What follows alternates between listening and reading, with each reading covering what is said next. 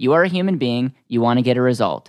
If life insurance set up properly can help you get that result better, you should do it. If it's not going to help you get that result better, you shouldn't do it.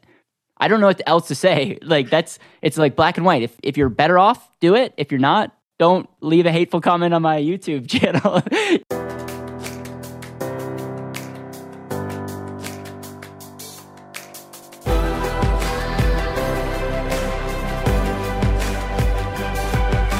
This is Better Wealth with Caleb Williams. Hutch, welcome to the Better Wealth Show. Thanks, Caleb. Happy to be here. Pleasure having you on. You are a YouTube legend when it comes to the life insurance industry, which the bar is really low, by the way, so don't let that go to your head. But you are in the legend category. Unfortunately, I agree with you.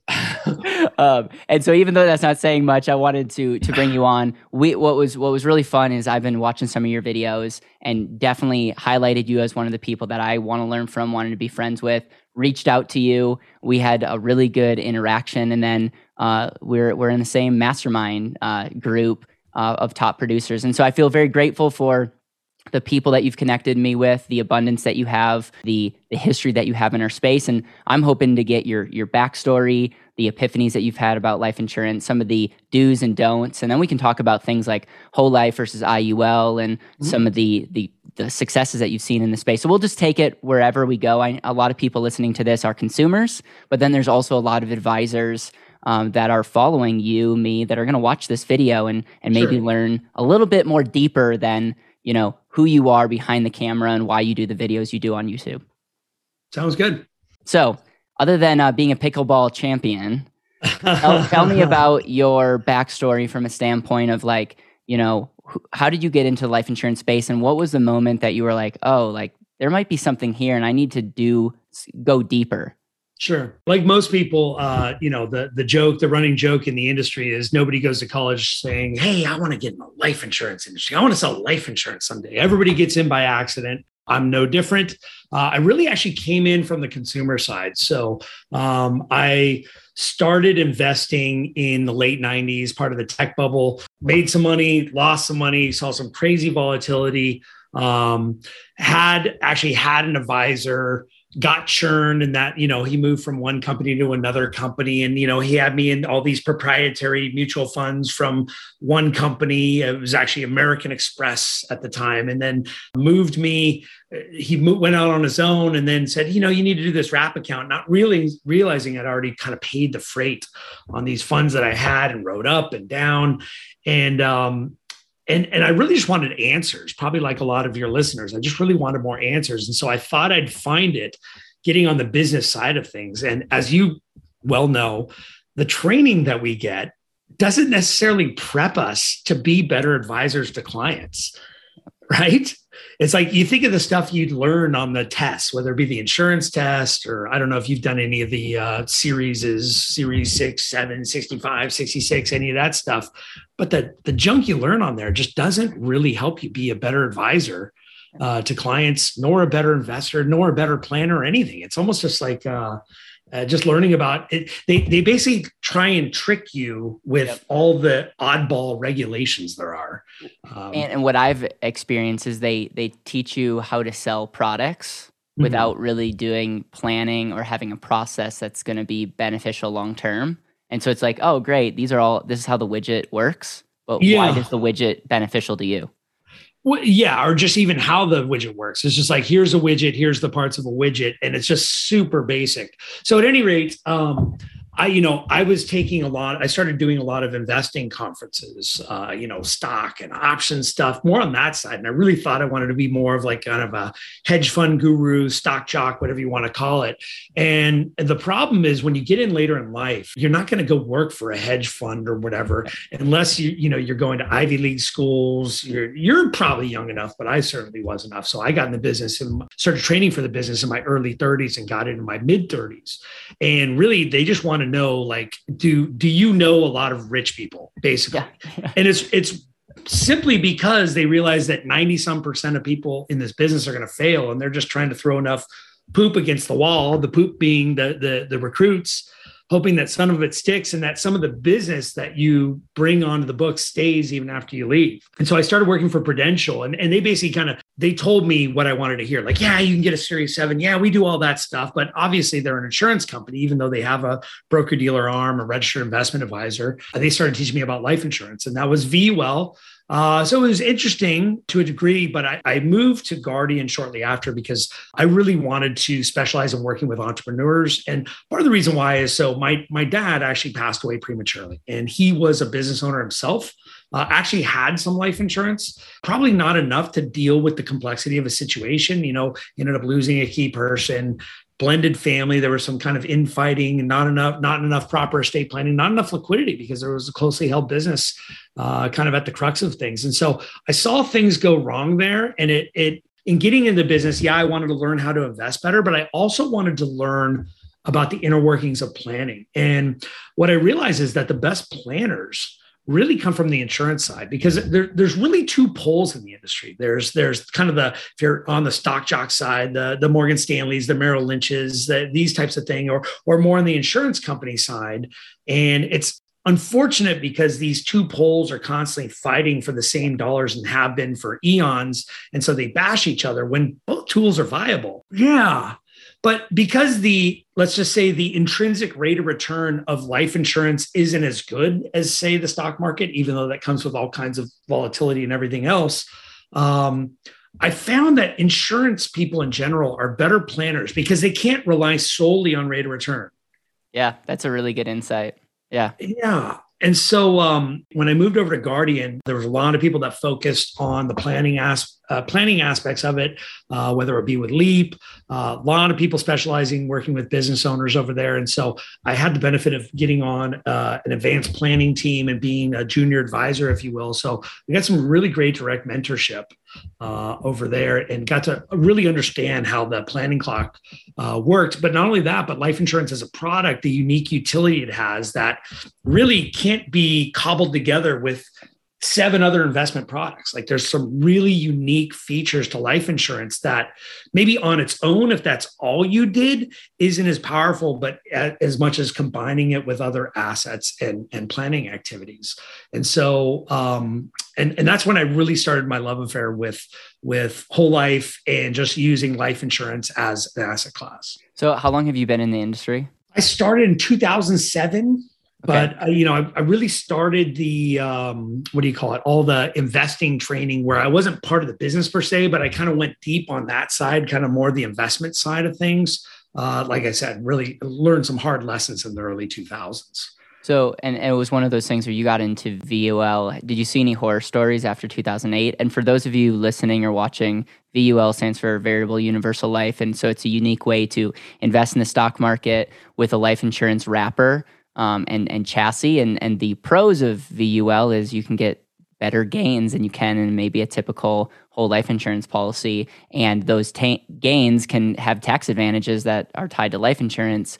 The disadvantage could be if they're not designed properly or if the investments don't perform well. Not only do you have the insurance costs, but you also have some, what would you say, volatility potential or some other things that don't necessarily turn out well. And so there have been horror stories. Did you experience that? And is that why you wanted to go to Guardian? Or did you just say, hey, I don't feel that fulfilled investing. I want to do more planning. And Guardian at the time had really good system, i.e. Leap, that could really walk people through. Yeah, so there was a lot there. So first of all, I moved to Guardian. It was more so for the opportunity. Like I didn't feel like the training I was getting was really where I wanted to end up. And I was able to kind of look at the top people in the office and go, is that who I want to be when I grow up? And they were fine people and they were doing well financially and they had a certain level of expertise, but I really wanted to be a ninja with planning. And I just didn't feel like the acumen was there. So that's why I took the opportunity to go to Guardian. Now I left in October of 2008. Okay. So I wasn't around long enough to see the train wreck. But what I will tell you is I didn't, being young and on the younger side, not compared to you, I guess it was old, but being in my mid 30s, I didn't have I didn't have a big flourishing book of business. And the people I did know were young families and they didn't have a lot of extra money to put in life insurance. So I didn't have a lot of leads. And so I started working the orphan book of business over there. And so I saw a lot of VUL products. I also saw old whole life products. So this is before your time. You probably don't remember this, but Prudential used to have that commercial, get a piece of the rock. And they'd show the Rock of Gibraltar. And what they were talking about is they would actually send you a little chip of the Rock of Gibraltar if you bought one of their whole life policies. And so obviously when you bought into a Prudential whole life policy, you were part owner of the company. They demutualized like a lot of companies did in the early 2000s. And they were kind of part of that wave, but they were one of the 800-pound gorillas in terms of selling mutual whole life prior to that. So I get to service some old whole life policies. I didn't understand it. They didn't teach me a lot about it. And it was kind of told to me like, oh yeah, that's just really boring and slow. And you want this VUL, this is the race car. And I did see, because granted, I left in October 2008, I saw like there was one fund, the Natural Resources Fund, and commodities were doing great. If you remember, International was doing great. So I did see some people with allocations where they really ran these things up big time in the VUL. So it is possible. I don't want to say it's not possible. But what probably happened after I left, and what you were talking about, the kind of the doubling down of volatility. When you have volatility in a VUL and you lose, say, half of your cash value, which a lot of these people did, the ones that were all in on commodity funds probably lost like closer to 70%. If you're losing 50 to 70% of your cash value, it's still, you push the death benefit up along the way. And so the net amount at risk, the charges are based on the difference between the cash value and the death benefit. And that's all fine and good when the cash value is pushing up the death benefit. But then all of a sudden when it drops, and you have this big spread, not only did you lose just 50 to 70% of your cash value, but now the charges inside the policy get amplified and, possibly more than double. So I did not see that happen. Based on what I saw, and people were not very proactive about manicuring these policies. I was calling them as orphans and they didn't even know that they were doing so well in these funds. That most likely happened to a lot of them. Right. So when you went over to Guardian, what was some of the key pillars that you learned that helped you become who you are today? Because I want to talk about bankingtruths.com and obviously it's a phenomenal domain name and you're able to do a lot of cool things now. But you've probably learned some things from Leave. You probably learned some things from being in that organization that allowed you to have a platform to leave and build a brand and all of that. So what were some of the key learning lessons that you learned? Because I will double down on what you said.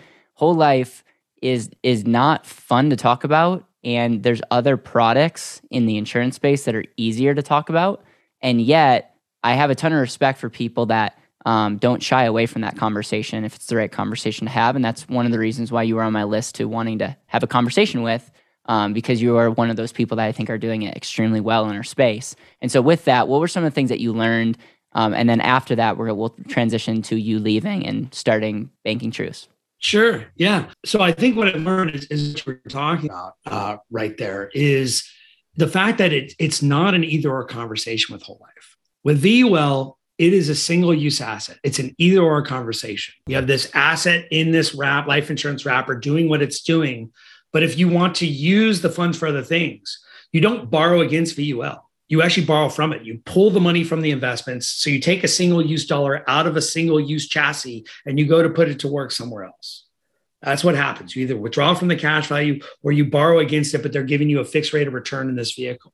And with whole life, what I learned is you could have $1 wearing multiple hats. And so it's interesting. I was in a training class, if you will, but there was a guy who was a very savvy leaper. He was just new to the company. So he went through the training as well. So he was really into Leap and talked to me about Leap, talked to me about infinite banking, showed me, Pam Yellen's also in her space. Pam Yellen had this, it was weird. It was like this, he printed it out. I want to say it was like this 60-page kind of pitch deck, so to speak, that he found on the internet and kind of read through the whole thing. And was like, what if you could buy a car this way or this way or this way? And it didn't really say what it was till the end, but I was going I watched it. I was interested. Who else? Live Your Life Insurance. Turned me on to Live Your Life Insurance. Kim Butler. I thought she was great and got to meet Kim later on during my transition, which was great. So she was definitely one of my early heroes. So I was getting kind of immersed in all of this alternative planning that's possible with whole life, but it's all based around the the tenet that whole life is not a single use asset. So you don't need to measure it by rate of return. And that's what our consumers, that's what our customers are used to doing. It's like, okay, you're proposing an asset. What's its rate of return? And could I do better? Well, that's answering the wrong question correctly. Yeah, like that, yeah. What if you could do whole life and whatever it is you want to do? And so that's what was hammered into my head very early. And then all of a sudden, it was all about whole life and nothing else. And so Guardian went through, they started coming up with their own software called Living Balance Sheet. Thankfully, that's what got me on that team, is being on the younger side and good with technology. You know, like I'm Gen X, and I'm probably my age specifically. I was probably like the youngest kid to grow up with not even Nintendo, it was Atari back then. Right. And so like people a little bit older than me are kind of a little more boomer, a little more tech not friendly. And people younger than me are a lot more tech savvy than me. But I was thankfully born right in that space. So I adopted this. I gravitated to this Living Balance Sheet technology that they were inventing, and that actually got me on the team because I quickly became one of the more proficient people out of the whole organization in terms of navigating the software, and that landed me a spot on this team to get the mentorship I really needed to accelerate my learning and my career. And for those of you watching or listening, a Living Balance Sheet is a financial calculator and model, and it really can do holistic planning where you can take a look at someone like from the protection that they have to what their growth assets are going to be, and just kind of like account for everything. And then it goes back to highlighting certain things like whole life insurance. It's like, all right, you literally can do multiple things with this asset, and it is a software that helps highlight the value of properly designed life insurance. And so anything that you want to add to that, because I think it's really, really important that it's like you learn from this is not just a widget that we sell and this is the sales material here. It's like, how do we take a step back and take someone's financial life and model it well?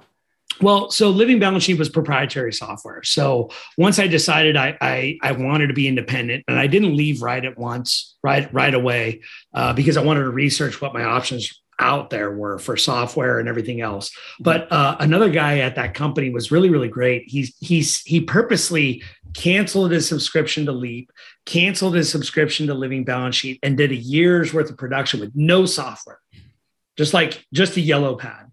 And what he found is he had his biggest year ever. And my GA, his name's Kelly Kidwell at Pacific Advisors, which was Guardian's West Coast agency, had a great saying. He said, any software is really just a colorful cue card for your narrative. Yeah, that's all it is. And thankfully, I was working a case. Somebody actually brought me in, and I had everything all queued up in the Living Balance Sheet software, and I was ready to go. And we get there, and it was web-based, and the internet was down. And this is like before hotspots. And so I was forced to just. Thankfully, I had a computer where you could draw on. I was pretty early with that. Yeah. So I basically just was drawing all over the computer, and I used to bring a monitor and show it. And it was a term conversion case, and whatever. I was able to communicate the ideas, and I closed the term conversion without any software. And that was a big epiphany, because when I finally did leave, I really checked out all the software: Leap, Truth Concepts, Money Tracks. I know there's some others, but really checked out all the big ones. And I think there's value to all of them. They're great. But again, at the end of the day, they're all just cue cards, colorful cue cards for our narratives, our stories, concepts you're trying to illustrate to clients. We've built some software on our own, and sometimes we use it, sometimes we don't. I think one of the big problems that we see across the board, it's in every industry, is people like to hide behind certain sales material and other things. And so we call that calculator people to death, because it's like you get in, I'll lock the door, and I'm going to beat you over the head with calculator. And you're going to be like, I don't know what weighs up. But the whole concept is, I think all those, and by the way, I own every one them, nice. Or I've interacted with them and learned from concepts that they've had, and I'm a better person because of it. But I found that we have a very simple process that we take people through, and it has nothing to do with a calculator. It has everything to do with getting clear on where you want to go, auditing what you're currently doing, And then shocker, it's like, what is the most efficient way to get the result that you want? And there may be a calculator that we bring in. There might be a model that we bring in, because it's important to know. It's not just a feeling. But at the end of the day, I don't want to hide behind a spreadsheet, because a spreadsheet might be the right product for the wrong type of person. And it goes back to what you said. You might be answering the right question. What was it? You might be answering the right question to the wrong. Answering the wrong question correctly. I love that.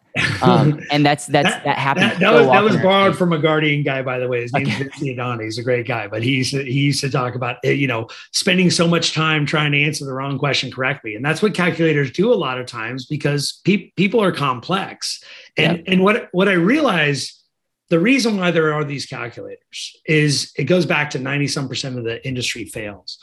And the great ones, the really great ones in this industry, I found, they're artists, right? Yeah. And our clients are all enigmas. Yes, there's certain patterns, there's certain archetypes, if you will, but everybody's situation is a little bit different, and everybody's learning pattern is a little bit different. And so if you're like, hey, first we do this module, and they ask a question, it's like, we're not on module 5 yet. We're still on module 3. The client may lose listening for you. You have to be able to address their concerns in real time, and then be able to get them back on the path, right? And so, at any rate, most agents out there can't do that, and so they kind of need the McDonald's model, if you will, where it's like, okay, you go through the drive-through, you order whatever, we give you the stuff in a bag, and so it helps them just stay on track, because they're not intuitive enough to listen to the client and be able to, guide them on a path, or they're not nimble enough to be able to get sidetracked by, questions and concerns that are very, very real for the client. And if you can't address them in real time, without staying on task, your process is just going to be chaos. It's interesting. I believe charisma is one of those things that is like a magnet effect, and charisma is a function of really two things. It's being likable, so it's having good listening skills, but it's also being competent. It's like, I don't know if you have any charisma if I don't want to learn anything from you, but you also don't have charisma if you're the smartest person in the room and you just like know people skills. And so I think every great producer, great leader, I think has a combination of both. And it's just really interesting that you shared that. I want to transition back to just life insurance in general. There's a lot of videos on the internet that call infinite banking a scam, that call whole life insurance is the worst investment in the world, and you'd be better off burying your money. Oh, wow. I haven't heard that backyard. One. Okay. And, like big commissions, it's just a scam, all this stuff. Mm-hmm. And so what is your address to that? Because I have a funny feeling a lot of times we're swinging at pitches in the dirt because we're not even addressing the real issue. But how do you address that? Because you've built a whole brand on, that's foundational on life insurance. So like, how do you address the people that say like all those things? It's a horrible rate of return. It's a horrible investment. You alluded to it early on, but what are you addressing when you get asked these things? And what would be like your for the record statement as it relates to answering those concerns? Sure. Well, first of all, part of the reason why I built the, let's just say, content engine that I have at bankingtruths.com is I'm not often in the room with the clients when they're having the ahas. I call them my little hutch terminators. They're my videos that are like working 24/7, right? Trying to kill Sarah Connor, and Sarah Connor being this, like all the myths of life insurance. And there's a lot of people that won't ever get there. There's a lot of people that come to the conversation with preconceived notions. I see some of the comments on YouTube or whatever, and they have a predetermined agenda. They're not there to learn. They just want to argue, whatever. Like you've seen people like that on Facebook. And part of the reason why I got off Facebook is just, I got so tired of seeing people argue about stuff and like not even listening. Like you're just like mad. But at any rate, what I do say to it in the videos, and I do, occasionally we get somebody that actually, okay, I think there's enough there. I want to talk to a human being about this. But a lot of times my clients are actually self-selecting. They're watching videos and they're deciding if they want to proceed further. But often by the time they're contacting us, they have realized for themselves that all of that FUD stands for fear, uncertainty, and doubt. All the shock jock talk, if you will, the scam and bury your stuff. And they're like, that's just crazy talk. They realize that it's a bunch of nonsense. But what I would say to it is this, Caleb. is that whole life insurance, in large part because of what we talked about before, this low barrier to entry in our industry, in large part the fault of the insurance industry.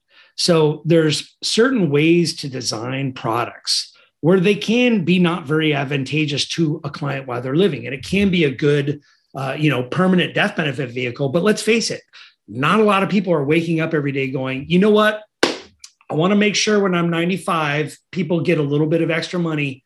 So if I could pay 20 times more than the cheapest term product, if only I could find somebody today to sell me that product, I would buy it. Nobody's doing that. Yeah. But unfortunately, a lot of times when a product is sold, it's sold with that type of design. And it's sold with the rhetoric, not the math. It's sold with the rhetoric that it's a great thing for you while you're living. And then when people are savvy enough to kind of do the math, if they get scrutiny from another advisor, they go, this wasn't. And so they have a bad experience. Because they have a bad experience, it's kind of like a bad review on Yelp or whatever, right? That one star, like when you're scrolling through it, and you see that one star, even if the lady was just complaining because the waitress looked at her wrong and, forgot to bring her a lemon for her soda, right? Your whole view of that restaurant is completely tainted, even though you have like no experience with it whatsoever. And a lot of time that's what's happening in our industry is, agents are not designing the product as optimally as they could. And so it's leaving a bad taste in the mouth. And consumers do what I call polling opinions. So, and we're all kind of victims of this to a degree. Like we hear of something that's kind of paradigm shifting and groundbreaking. And rather than like look into it, we just start polling opinions with people we know. And we kind of start tallying votes. And if enough people say this restaurant is good, we're going to go to it, even though we may not like it, or this movie or whatever. Enough people say it's bad, we're not even going to give it a chance. Well, the life insurance industry, especially whole life, is always going to be outnumbered. There's very loud voices. I saw your video with Dave Ramsey. I thought that was a great video. And a lot of the things he was saying was just plain inaccurate. A lot of it was completely out of context. A lot of it was irrelevant. But let's face it, he's a big personality. He's a loud guy. He's respected in our realm of finance. So a lot of people hear that and stop right there. Same thing with Susie Orma. Like she's built her whole brand, not her whole brand, but like one of her kind of like standard things is, oh my gosh, you're doing whole life insurance. That's a ripoff. You should be doing this. And it's crazy. I actually found this at Guardian. There was an ad in Costco magazine from 2008 where somebody asked Susie if they should get life insurance for Pension Max. And she said, this is actually one of the situations where it may be a good thing. Oh, and so, really? Yeah. And I actually like every now and then I'll pull it out. Like when somebody asks about, hey, Susie Orman says it's bad. Like, well, Susie likes to pretend it's black and white, but really it's not black and white. And so that's what I would say is first of all, make sure that you're examining whether or not you're just polling opinions and listening to the loudest voices or the biggest number of votes, or if you're looking at fact. And this may be a good place for me to transition. You talked about when I left and went on my own, I realized I just wanted to I really wanted an organization that just got to the point, because a lot of times with quote unquote financial planners out there, they have this whole process and like meeting 2, meeting 3, and they do a fact finder and they talk to you about taxes and this and that. And then it's like, then they kind of bait and switch the life insurance, right? The client's like, oh, wait, this is about life insurance. Oh, and it was like, I got tired of hiding behind it because I was like, I had this love affair with it. And I realized it is such an awesome unspoken thing. And meanwhile, all these advisors were sheepish about it, or they wrapped it like, at the mastermind we were at. A lot of those guys are doing this crazy complex tax planning. And it's like, okay, we're going to save you money on taxes. There's this, and we're going to do this. And oh, by the way, here's this life insurance, right? It's kind of like they're sheepishly apologetically backing into life insurance. And I'm like, why? It's amazing. Even if there's no tax benefit, even if you're using your own after-tax dollars, this needs to be on Front Street. Yeah. I'm with you, man. That's ultimately, that's my story in a nutshell. I'm like, why are people sheepishly hiding behind this? Why are we like fumbling over our own shoes trying to explain this? And it's like, man, this is incredible if people understand it. And I think here's the big problem is people in the industry, at least what I've learned when I first got in, is the goal is to badmouth the 401k, badmouth the investment, and talk about how this souped up life insurance policy can be better than your investment. And then when I was like, this is an I liked how you said like it's an asset with multiple uses. Like it's just like it makes sense. And if people can seek first to understand, and it really comes down to this: you are a human being, you want to get a result. If life insurance set up properly can help you get that result better, you should do it. If it's not going to help you get that result better, you shouldn't do it. I don't know what else to say. Like it's like black and white. If you're better off, do it. If you're not, don't leave a hateful comment on my YouTube channel. You're not going to stop that. Some a lot of people are just negative and they want to place event. Yeah. And you're making content, so you're an easy target. Like you're creative and putting yourself out there. So, but it's just, it goes down to that. Like from a planning standpoint, no one thing is right for everybody. No. And that's one thing that I want to be like, if I've ever been misinterpreted, like I've tried to make myself incredibly clear. Majority of people probably shouldn't do permanent life insurance because majority of America has zero money. So it's like, it's not gonna solve your marriage, by overfunding a whole life insurance policy. That being said, I've found for the majority of people that are in our strike zone of clients, which for us are like pretty much any entrepreneur, any real estate investor, any fiscally responsible family, those are the people in our strike zone.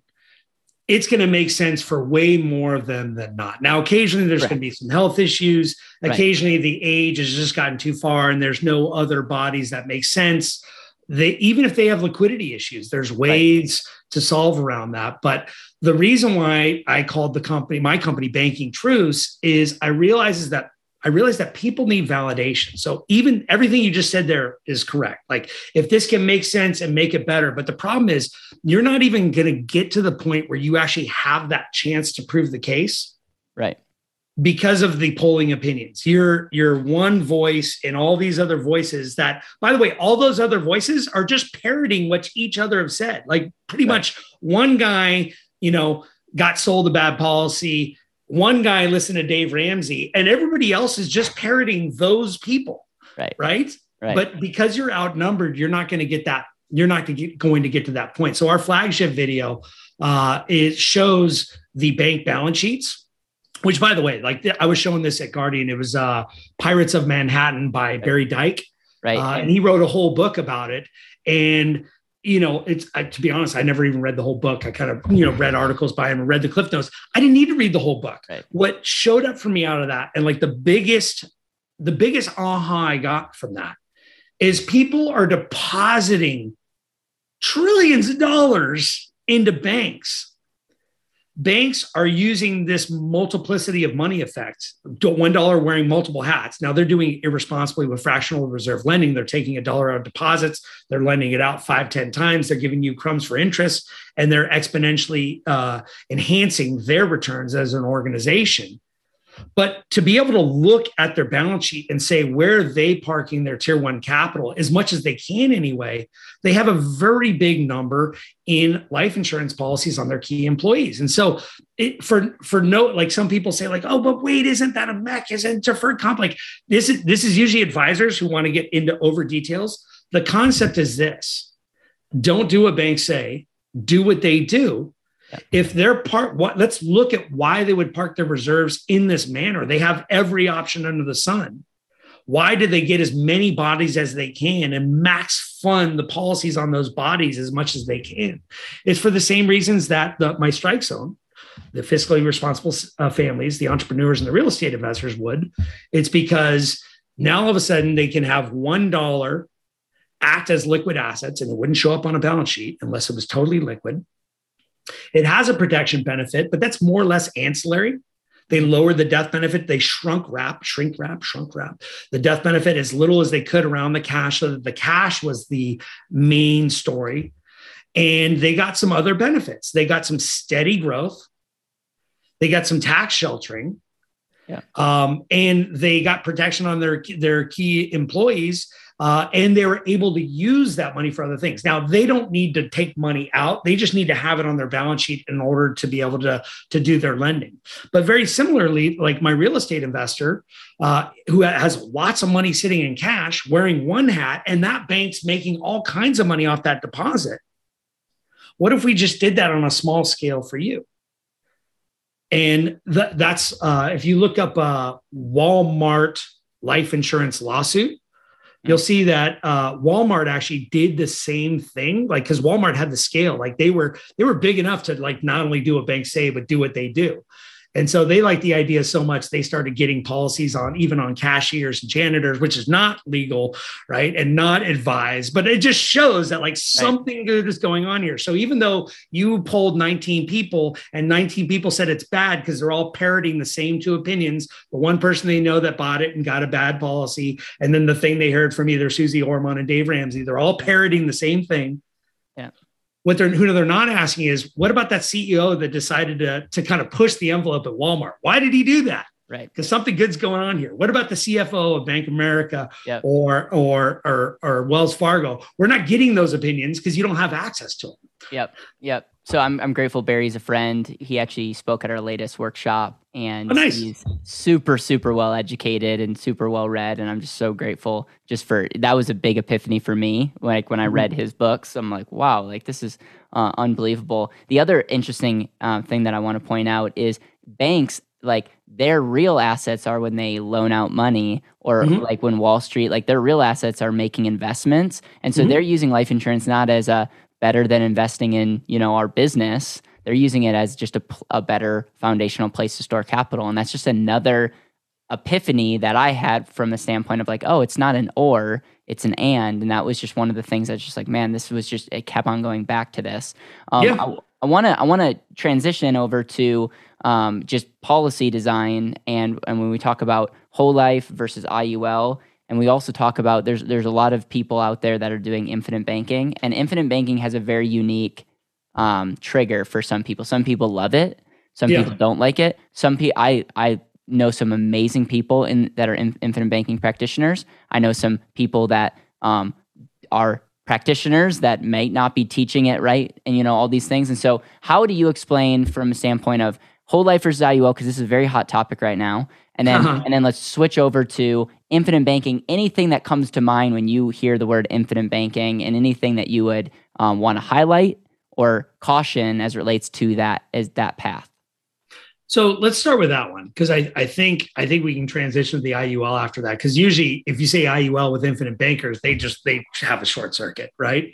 So infinite banking was popularized by Nelson Nash in his book, Becoming Your Own Banker, The Infinite Banking Concept. Awesome book. Fully credit Nelson for bringing it to light. It's hard to say like he invented it, because, you can look back to, Walt Disney, Ray Kroc, J.C. Penney, and they were essentially doing the same thing, where they were borrowing against their life insurance to start, grow, or save their business. I wrote an article about that. It's on my site somewhere. I think it's bankingtruths.com/Walt. Great story if you're an entrepreneur. But it's been going on for a long time, and the arbitrage has been there, but I fully credit Nelson for getting it out there. What I have an issue with now is we get people that almost revere it, almost like it's scripture, right? And the fact of the matter is it, first of all, the products are, I think, 4 generations old now. 3, like we've gone through 3 separate mortality revamps. And the whole life products, even though they're still designed similarly, the numbers aren't going to be the same. And the other thing I have an issue with is Nelson leaves this taste in the book that you have to be borrowing against the policy and to kind of get off the banking system. And it's very rhetoric based. Like if you look at the book, you kind of don't get to like chapter 6 or 7 before you start to see some numbers. Like there's a lot of rhetoric in there. And so we have a hard time getting clients off of that kind of old stance to the most modern day innovations. And like a bank that we just talked about, you said like a bank has an asset, and their real asset is they're doing all these other things. For us, we actually use the policy as a backstop. And may use the policy loans, and there may be a reason to use a policy loan, but oftentimes you can get better loans from banks. And so our clients often have a disconnect, like, wait a second, when I read this stuff by Nelson, I'm supposed to be getting away from banks. Well, you are to some degree, because banks are terrible savings vehicles. Like they offer terrible savings products, but they're amazing for lending. Yeah. Right? Like Bob Hope says, a bank is a place that will loan you money if you can prove you don't need it. True. Right? But if you can prove you don't need it, you can get a much better rate from a bank often than a policy loan. Yep. So like I'm about to make a video about buying cars, because that's usually the most common example. Well, guess what? The last, I'm going to call it 5 or 6 times I've gone to buy a car, I'm ready to just stroke a check and pay cash by borrowing against my life insurance. But oftentimes they're showing me better rates, right? And so like I think I got a BMW hybrid last time and they offered me 1.9%. It's like, so wait a second. Yep. I can just write a check against my life insurance, lose $60-some thousand of capacity. Yep. Or I can give you $1,000 a month and float it at 1.9 while my policy's earning 405. I'll take that option. Thanks. Yep. But if you read the Nelson Nash book, all of a sudden it's like, I'm doing it wrong. Right. But if you do the math, I'm going to end up with way more wealth by doing that and flipping cars in that manner. So I think that's one of the issues I have with it. I had the pleasure of talking to Nelson, like when I was early on in the business. I called him because I wanted to join his company, and he said, like, I don't have a company to join.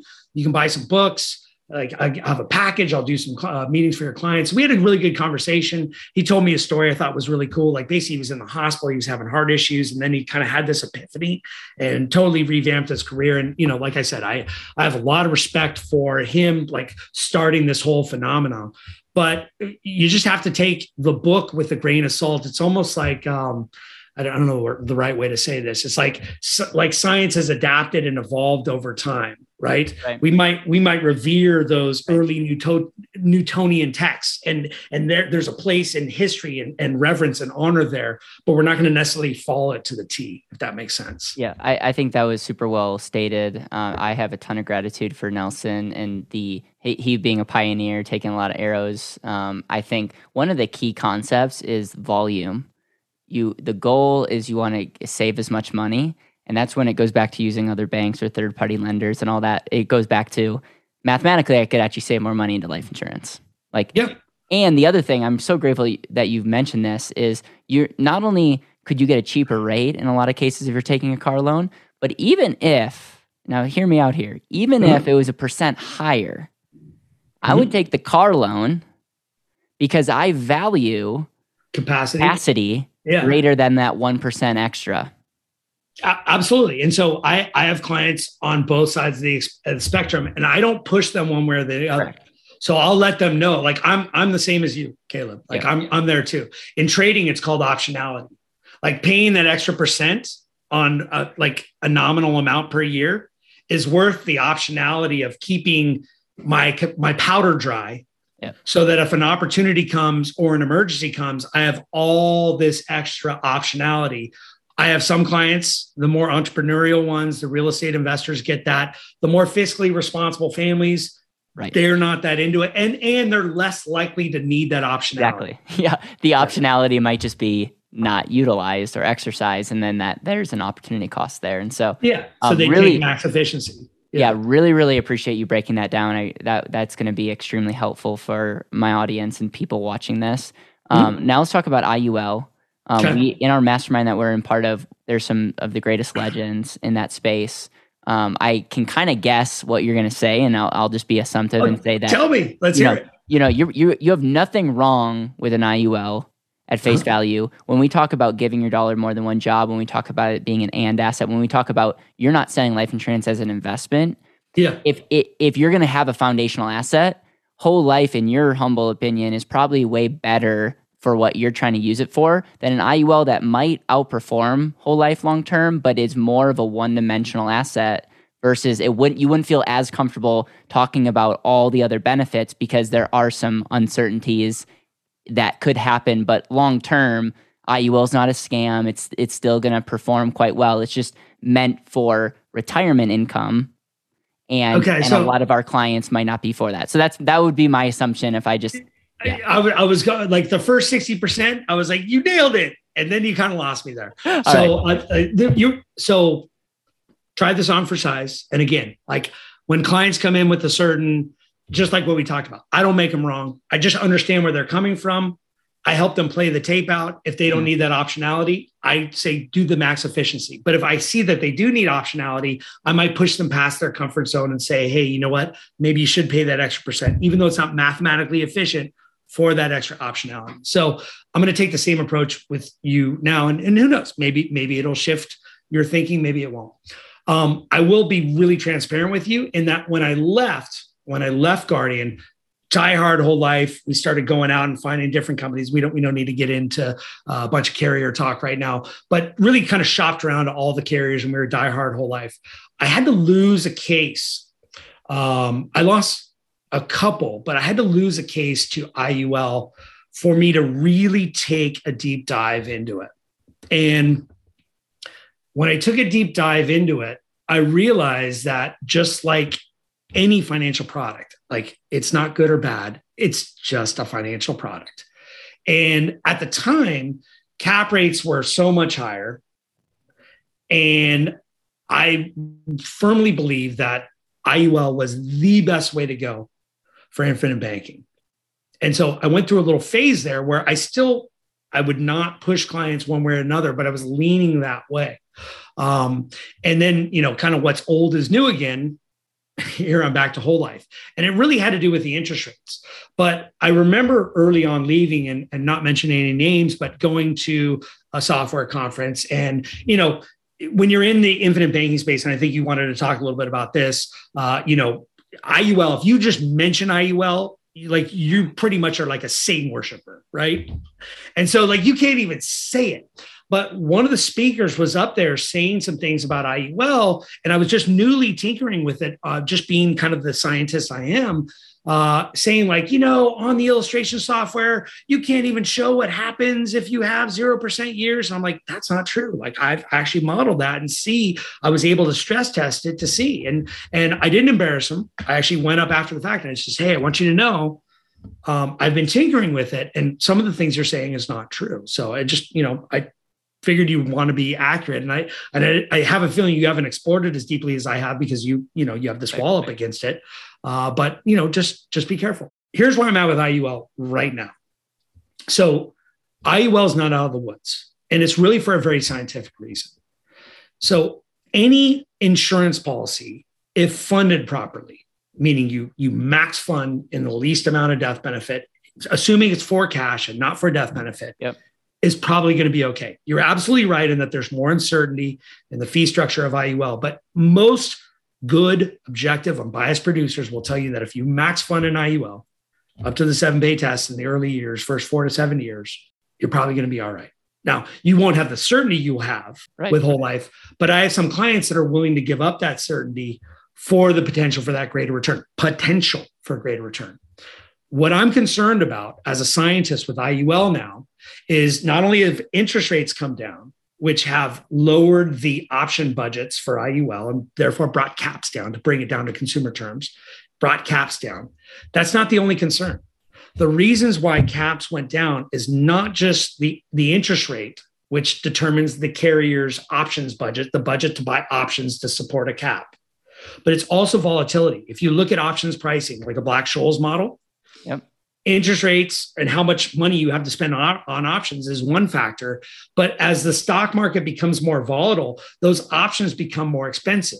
And so there's this extra variable that whole life doesn't have that is a hurdle, if you will, to IUL. But some of the things that you said that I would ask you to look back on, it can be a multi-use asset. And unlike VUL, right? Unlike VUL, you can borrow up to, call it 90% of an IUL product. It is still a fixed insurance product. So people do premium finance. You can use a policy loan. Pretty soon there's a line of credit. Like I enjoy using line of credits against the whole life. Pretty soon there's going to be a turnkey line of credit for IUL. So it can work. Right. There is much more uncertainty to it. And it's really, really important to stress test it. Yep. Because my issue with IUL and the way it's being sold is it's always showing a very optimistic situation. And part of that is the fault of the industry with this AG49 stuff, which I've written a couple articles and been published, basically saying that they're doing the consumer a disservice. Right. By they're limiting how IULs are illustrated, but they should be showing historical like volatility, ups and downs. And we used to be able to show that. And in fact, when we did, I would only show that. But we can't anymore because it exceeds kind of this predetermined AG49 rate in certain years. But it's unfortunate. I will say it can work. I follow my dollar. And what I can tell you is I haven't personally bought an IUL since 2018. And I have added more whole life. Okay. My business partner has not taken on any new IULs. He has added more whole life. And so as our income goes up, as our asset base goes up, and we can't fill that, we can't fill our cash in our policies. We just add on more policies. And I've been reluctant to do so with IUL in this environment. I also want to be very clear. I think what you articulated with the IUL is very, very spot on. And we've sold IUL, and it was one of those things where I came from the camp, like you were saying, where it's like, if you mentioned it, you're going to be kicked out, to the point where it's like, okay, like really trying to be objective. And I've said things in the past that I like very much regret. But it was just one of those things it was just like, that was like the lens that I was viewing it through. And so I do appreciate you articulating that. And there are people out there that will remain nameless that are getting like really creative with IUL. And I think they're going to hurt the industry across the board, because they're saying things that I can almost guarantee you, which is a dirty word in our space, it's not going to happen. Just when you look at caps and you just look at no, it's sad. We come across the same stuff where like these really razor thin premium finance model where everything has to work out perfectly or it's going to blow up. No. Yeah. So I'll tell you, when we do feel comfortable using IUL, we usually recommend that people get a solid base of whole life. Because no matter what, that whole life can't go against it. And going back to $1 wearing multiple hats, if they want exposure to IUL, why not funnel it through a base of whole life first? Right.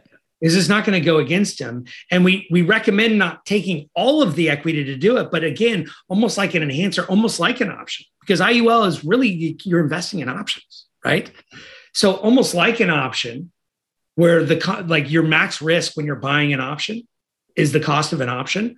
Why not pick an amount that you're comfortable with to borrow against your whole life if you need to layer on a little bolt-on of IUL for enhanced performance? But even when we do that, we like to, again, put in the maximum amount of cash and the least amount of death benefit and model it such a way that if things don't work out, because we're not out of the woods as an economy, who knows what's going to happen to these interest rates? Like, people think both, like, they could go sky high, or we can be like Japan and be in negative interest rates, right? No matter what happens, where you're going to be okay with whole life, always knowing that you can get at 95% of your cash value to get some inflation protection while still keeping your foothold in whole life. So I think that should be the base. And if you want some exposure to IUL, sure, do it as a bolt-on after, and structure the IUL in a way to where we like to see kind of cash value break even somewhere between year 4, year 7, like even ultimately stress tested, or even if you get out year 5 and you've lost whatever, like 5 or 10% of your money. Have you ever lost 5 or 10% in the stock market? Hell yeah. You lost 30% in like 3 weeks in March of 2020. Right.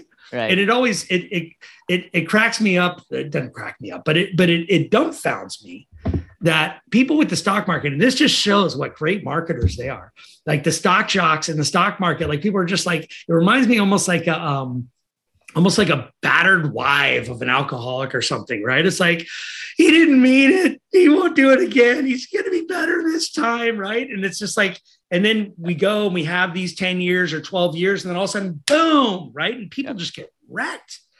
Right. And then they're very skittish about the stock market. They usually miss a lot of the run up, but then they're trying to FOMO in on the back end, and they go back in with this kind of blind optimism again. Well, and the other irony is they don't really have a good income strategy. So they're all emotional about volatility, but they don't even know how they're going to translate their portfolio into income, which is the ultimate irony. I just want to ultimately highlight what you just stated, that properly structuring a policy is really, really, really important. You could take, and we both work with some remarkable companies, but you could take a lesser company and optimize that contract versus you take the company that everyone loves or the top company and do a very poorly designed, and it's going to be night and day. So the cool thing is work with solid companies, properly design the policies, and both, whether it's IUO or whole life, you're going to be so much better off than doing the typical traditional approach where it's like that's what gives the industry a bad rap in When you say the traditional approach, what do you mean by that? Just like a fully base contract, or that's maybe a better word is the typical approach. I mean, listen, people don't know what they don't know. I mean, thankfully, there's the internet, and even then, people don't know what they don't know. They're kind of pulling opinions on the internet, and there's people like you, right. There's people like me on there that are trying to do right by people, but they find what they find, and usually they're oftentimes picking based on personality. Or just, hey, this sounds really good. The charisma factor that you talked about.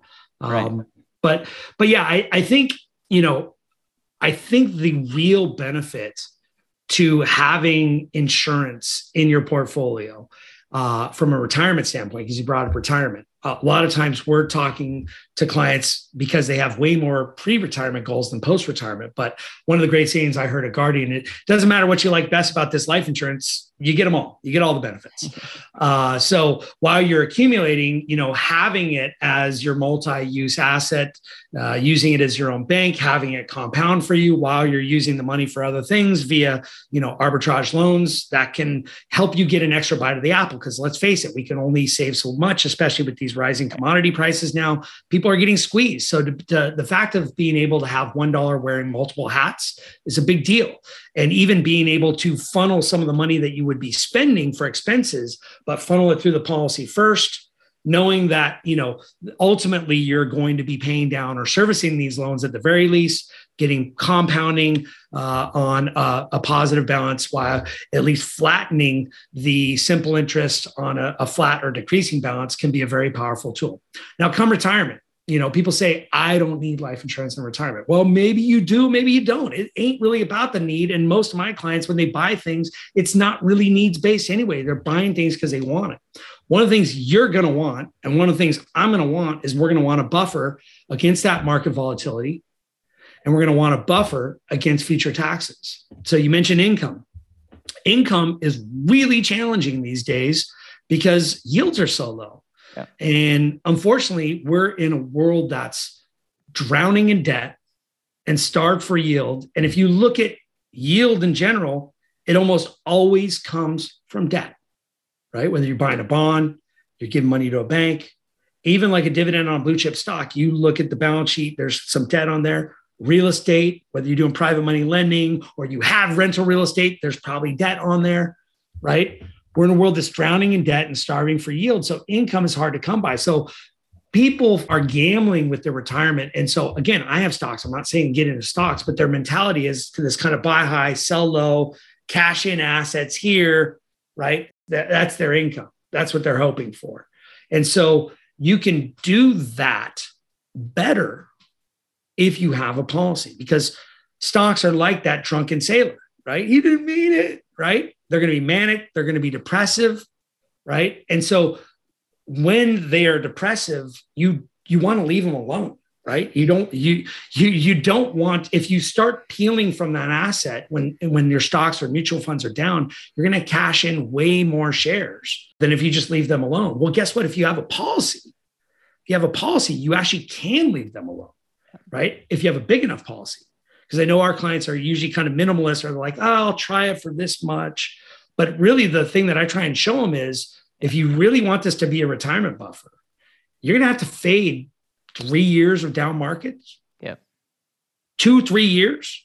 And what about taxes, right? Like taxes, we might have 4 or 8 year regimes where it does not make sense to pull from your stocks or 401k, or very little. you're going to need a pretty big buffer. And so it's all about, tying it back to the infinite banking concept. It's all about building a big enough bank now that gives you capacity now, but that also, so you end up with a big enough buffer asset to fade kind of any storm. We don't know what the market's going to do, but markets go up and markets go down, and retirement's getting longer for us. So if you're retiring for 25, 30 years, you might go through a couple cycles of that. It's interesting. We talk about the value of capacity, and it goes back to what's the value of having options for the future. It's like you have more options. Last I checked, having a properly structured life insurance foundation as a foundation, it just gives you more options. If you're in love with certain assets, you can borrow against your life insurance and go buy more of those. And at the same time, it could be a buffer. And by the way, I would be sad if I didn't say this. You should write a children's book when it comes to life insurance and investing, because you have some of the best analogies. I can just see the drunken sailor, That's probably not great for a children's book. In fact, I brought that up on one of my videos, and one of my guys kind of scolded me and said it rubbed me the wrong way. Sometimes I have to put my foot in my mouth, but it was the best thing I could think of, because I see people basically just getting battered. Yeah. And I remember them talking to me and how skittish they were. And then when they had FOMO, they just wanted to go all in. It's wait, did you just not remember what you just went through? But it's their only option, which is unfortunate. And I like what you said about the options again. I think that's the theme of this podcast, is this optionality.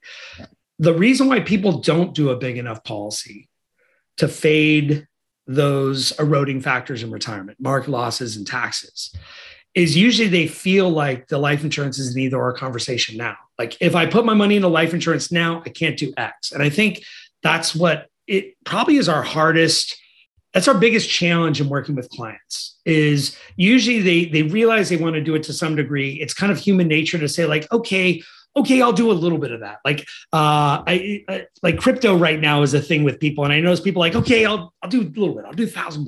I'll do $2,000, right? They just kind of try it. If I try it, I like it, I'll do some more. Well, obviously you're losing compounding. You're getting older, probably not going to get more healthy. You're probably going to get less healthy. And so we spend a lot of time, and we don't pressure people. We don't push people, but we spend a lot of time on the onset while we're underwriting to say, listen, let's at least apply for the max you can get. We're not going to make you get any more than you want, but you want to do this much because this is what you're comfortable with. Let us just show you, if we do the architecture, like you talked about, the odd of their situation, you actually really have the capacity for not the X that you think, but maybe it's 2X or 3X. Let us just model what that looks like between your existing assets, reallocating them, cash flow architecture, and let's show you what that could look like. And if you need the money, it's right there in the policy. If you need it, it's right there. But at least by doing so, you give yourself a chance to have that big buffer asset in retirement that I know you're going to want. I literally could talk to you all day. There's so much more to cover. Before we get into the final question, I want you to plug your website and your blog and your YouTube channel. But before we even get into my final question, anything else that you want to say from a standpoint of epiphanies or some mistakes that you've seen? This is kind of your final platform to say anything else you want to say. We covered a lot, and I think. Yeah, I think we covered. I'll share one epiphany. I mean, we talked about some of the mistakes in the industry. We talked about epiphany. Just piggybacking off what I just talked about, I kind of came up with this on the fly with one client. I call it the financial teddy bear, and everybody's got a certain financial teddy bear, right? It's their 50,000 in cash. They're 20,000 in cash. They're 100,000 in cash. When I came up with it, these clients actually had 500,000 in cash. That was their financial teddy bear. And it's kind of like the whoopee or whatever, right? It's like Mr. Mom, give me the whoopee. No, right? And everybody has this financial teddy bear, and kept at the bank, it's this raggedy old teddy bear. Again, it's just not doing much.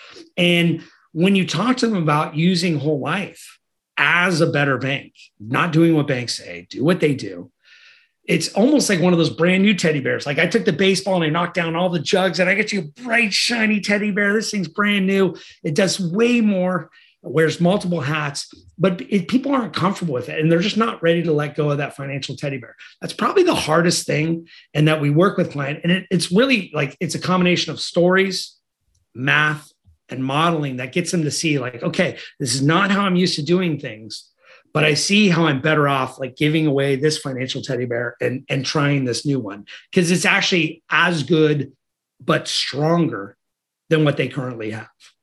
So telling you, man, I'm seeing the children's book. Your that financial teddy bear. We'll leave out the drunken sailor. Financial teddy bear, yes. I already see the different chapters. I want to be a part of it. I'm not a good artist, but I would love to at least apply for some of the drawing positions. I'm open to it. I only have so much capacity. This has been fun. I know you're up to big things in a similar space. So yeah, let me know. Let's make the kids book. Before we plug all your stuff, the question I love asking everyone that comes on my show is nothing to do with life insurance, but it could have everything to do with life insurance. And it comes down to a legacy question. If this is your last day on earth and you can't give them any YouTube video or blog that you've written or book, you just have one last conversation you have with the people that you love the most. What are you going to make sure to highlight in that conversation with your loved ones? Come on, man. Kick me in the gut. Gosh. Well, I hope I get another day. But I think what I would tell them is I would really encourage them to make sure that they are pursuing what they want to do in life. And so easily, all of us get caught up in other people's agenda. I heard the other day, like even your inbox is really just a list of other people's agenda for you. And it's so easy to get caught up with these pseudo obligations that we make for ourselves. And I would encourage the people I love and you listeners to do what it takes. And it may not happen all at once, but to construct your life in a way to make sure that you're spending most of your time doing the things that you love, that light you up. And I'm not just talking about recreation, but like even work. Like I do love what I do. And I have structured my business in a way where I get to focus on doing the things that I love to do in that smaller subset. Because if you're not enjoying it, it's not going to be fun. It's probably not going to be good for your health. You're not going to be as impactful to other people. And you're not going to be able to make the impact that you want. That is possible, that if you're like in your happy place doing what you love to do. I appreciate that. And I think for those of you that know you, know that you embody everything that you shared from a standpoint of you are truly abundant. I got to witness you firsthand, encourage people, love on your wife, and all these things that are just like really, really cool to see. And so thank you for being such a great example of that and for truly living out those core values through your business, through your content, all the things that you're doing. So obviously, bankingtruths.com is your website. You have some incredible blogs. You have your YouTube channel, which I would recommend everyone go and subscribe to because you have some phenomenal content around life insurance. Is there anything else that you want to plug? I know if people want to pre-order the book, the children's book. The children's book? I'll leave shoot me an email. I'll put you on the waiting list. That sounds great. What other things do you want to plug? Is there any place that you think that you really would add a ton of value to the people watching this? Yeah, so it's not here yet. And I know this is one of the things that you and I were going to powwow on together, probably before the children's book. So you've been doing podcasting for a long time. And what I realize is I actually love to talk. And generally, for the most part, people like to hear me talk. And my wife makes fun of me and she says, "Oh, wow, you get to talk about things and got people to listen to you talk about things." Just because she realized I love to do it and generally I'm adding value when I do it. So I am going to start a podcast. We got the domain, but we haven't set it up yet. It's going to be Hutch Money Minutes. It's not going to be limited to life insurance. I actually had an RIA business and I sold my RIA to my employees, dropped my Series 65 license. Really, it's so ironic so that I could speak freely about all things financial. It's crazy. If you're licensed, you have to have all these rules and regulations, disclosures. If you're not licensed, you can say whatever you want. Like, not that I would be saying things that are unethical or that would hurt people, but I just have a lot more freedom and flexibility to not provide financial advice, but financial education. And I realize that's really where I shine. Like, yes, I'm a ninja in life insurance, but it's all part of let's just say an overarching money strategy. So Hutch Money Minutes is a podcast coming soon to, I don't even know where. That's why I got to talk to you, Caleb, to figure out how to do some podcasting. And I know you wanted to do more with video and we were going to powwow and see how we can make each other better. And you know what? I I think it's so cool that you reach out to me, because talk about, thinking in abundance, like that takes balls. So I respect you for that, reaching out to me. Like technically we're competitors, but at the same time, we both realize that there is so much abundance out there in the industry and so much need. And really, we don't even have the capacity, talk about capacity, to help all the people that need help. So I know you're up to some really cool things too. And I am thankful that you asked me to do this, and thankful that you had the balls to reach out and say, hey, let's talk, let's do things, let's collaborate. And I hope we can continue the conversation. Well, I would love to see your podcast take off, and we will do everything we can to help you with that. Because I'm with you. It's pretty remarkable, especially even when you go onto YouTube and say like, wow, like 13,000 watch hours in this period of time. Like, it's so insane. It's so insane. It's like, you mean I get to chat about something that I genuinely love talking to you right now, and thousands of people or thousands of watch minutes are going to be happening on this, and maybe one person will have an epiphany that will change the way that they live their life. Like, we live in the greatest time to be alive. And so I appreciate you sharing this time with me, and I will subscribe, I will review, and whenever it goes live, we'll make sure to have that be the first link so that you can go over and show Hutch some support. So anyways, man, I appreciate you. I know that this is one of many conversations to come, and I look forward to seeing what the future holds. Cool. Thanks a lot, Caleb. Thanks for having me on.